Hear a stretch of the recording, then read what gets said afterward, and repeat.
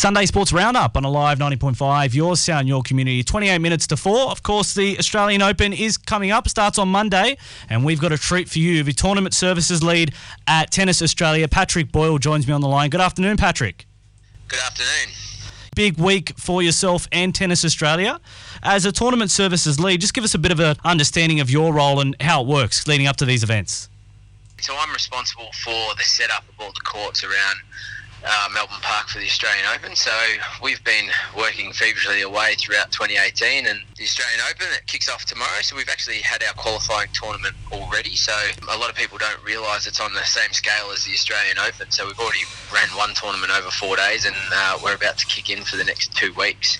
You've done the qualifying, and now you've got obviously the big tournament, the big one on Monday, all those big stars coming out. How does the scheduling and the event itself change?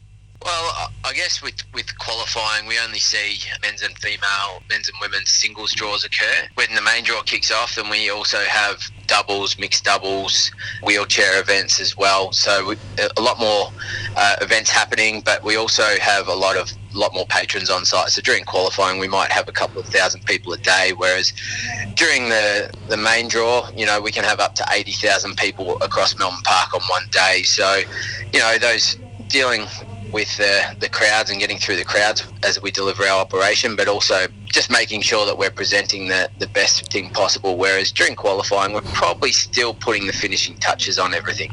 And obviously scheduling's a big part of that. How do you pick who's scheduled where and how all that works? There's many different stakeholders that look after the scheduling. I'm not one of them, but our chief of operations, our tournament director, our tournament referee, along with broadcasters and the representatives from the different tour representatives, so the ATP and WTA, all have a bit of a say in the scheduling. So, it takes into consideration when people have played and what's going to be big rating matches and ticket selling matches and all that sort of thing. The likes of Roger Federer, etc., would get those more prime time slots versus a few other qualifiers who may get more of a day. Wouldn't that be correct? Yeah, that's correct. Obviously, there's certain players that sell tickets more than others and are, popular on ratings for broadcast. So, those big name players, the top 10, they always get their prime spots on the main arenas, Rod Laver, Margaret Court and Melbourne Arena. And then I guess the lower level players tend to play more on the outside courts. Yeah, that's right. Tony Salerno here with Tournament Services Leader at Tennis Australia, Patrick Boyle, who's on the line joining us ahead of the Australian Open. So obviously it's a long event, or 2 weeks, be day by day, so it is quite a long event for you, Patrick. What sort of changes between the start of the tournament towards the end, or is all of your preparation pretty much done?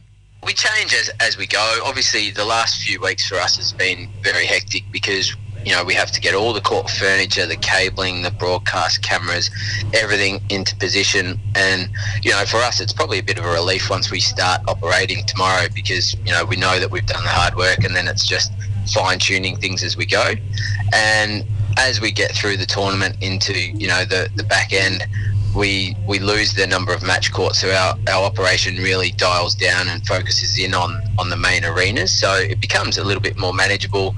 The teams probably reduce in size a little bit. We don't have as many staff towards the back end, but we know the focus is on those main courts. So there's probably a little bit more pressure because there's probably a bit more eyes on us at that time. Yeah, most definitely would be. Well, all eyes are going to be on Melbourne Park this Monday for the first round of the Australian Open. What are you looking forward to? Just as a tennis fan for a second, what are you looking forward to this campaign? I think from my point of view, probably looking forward to seeing how a couple of the Australians go. They've had a really good year last year. People like Alex de Minaur and Ash Barty just hoping that they can have a good run and really create some excitement. When the Australians get going around Melbourne Park, I think the excitement levels and the buzz just goes up another level. So I'm looking forward to seeing how they go. And then, I always love watching, Roger and Rafa do their stuff, and, the two of the greatest of all time. So I think everyone just likes to see them strutting their stuff out on Rod Laver. Most definitely. You're not alone on that one. Thank you very much, Patrick Boyle. We hope to speak to you before the tournament's out again, but good luck with everything over the next 2 weeks. Thank you very much.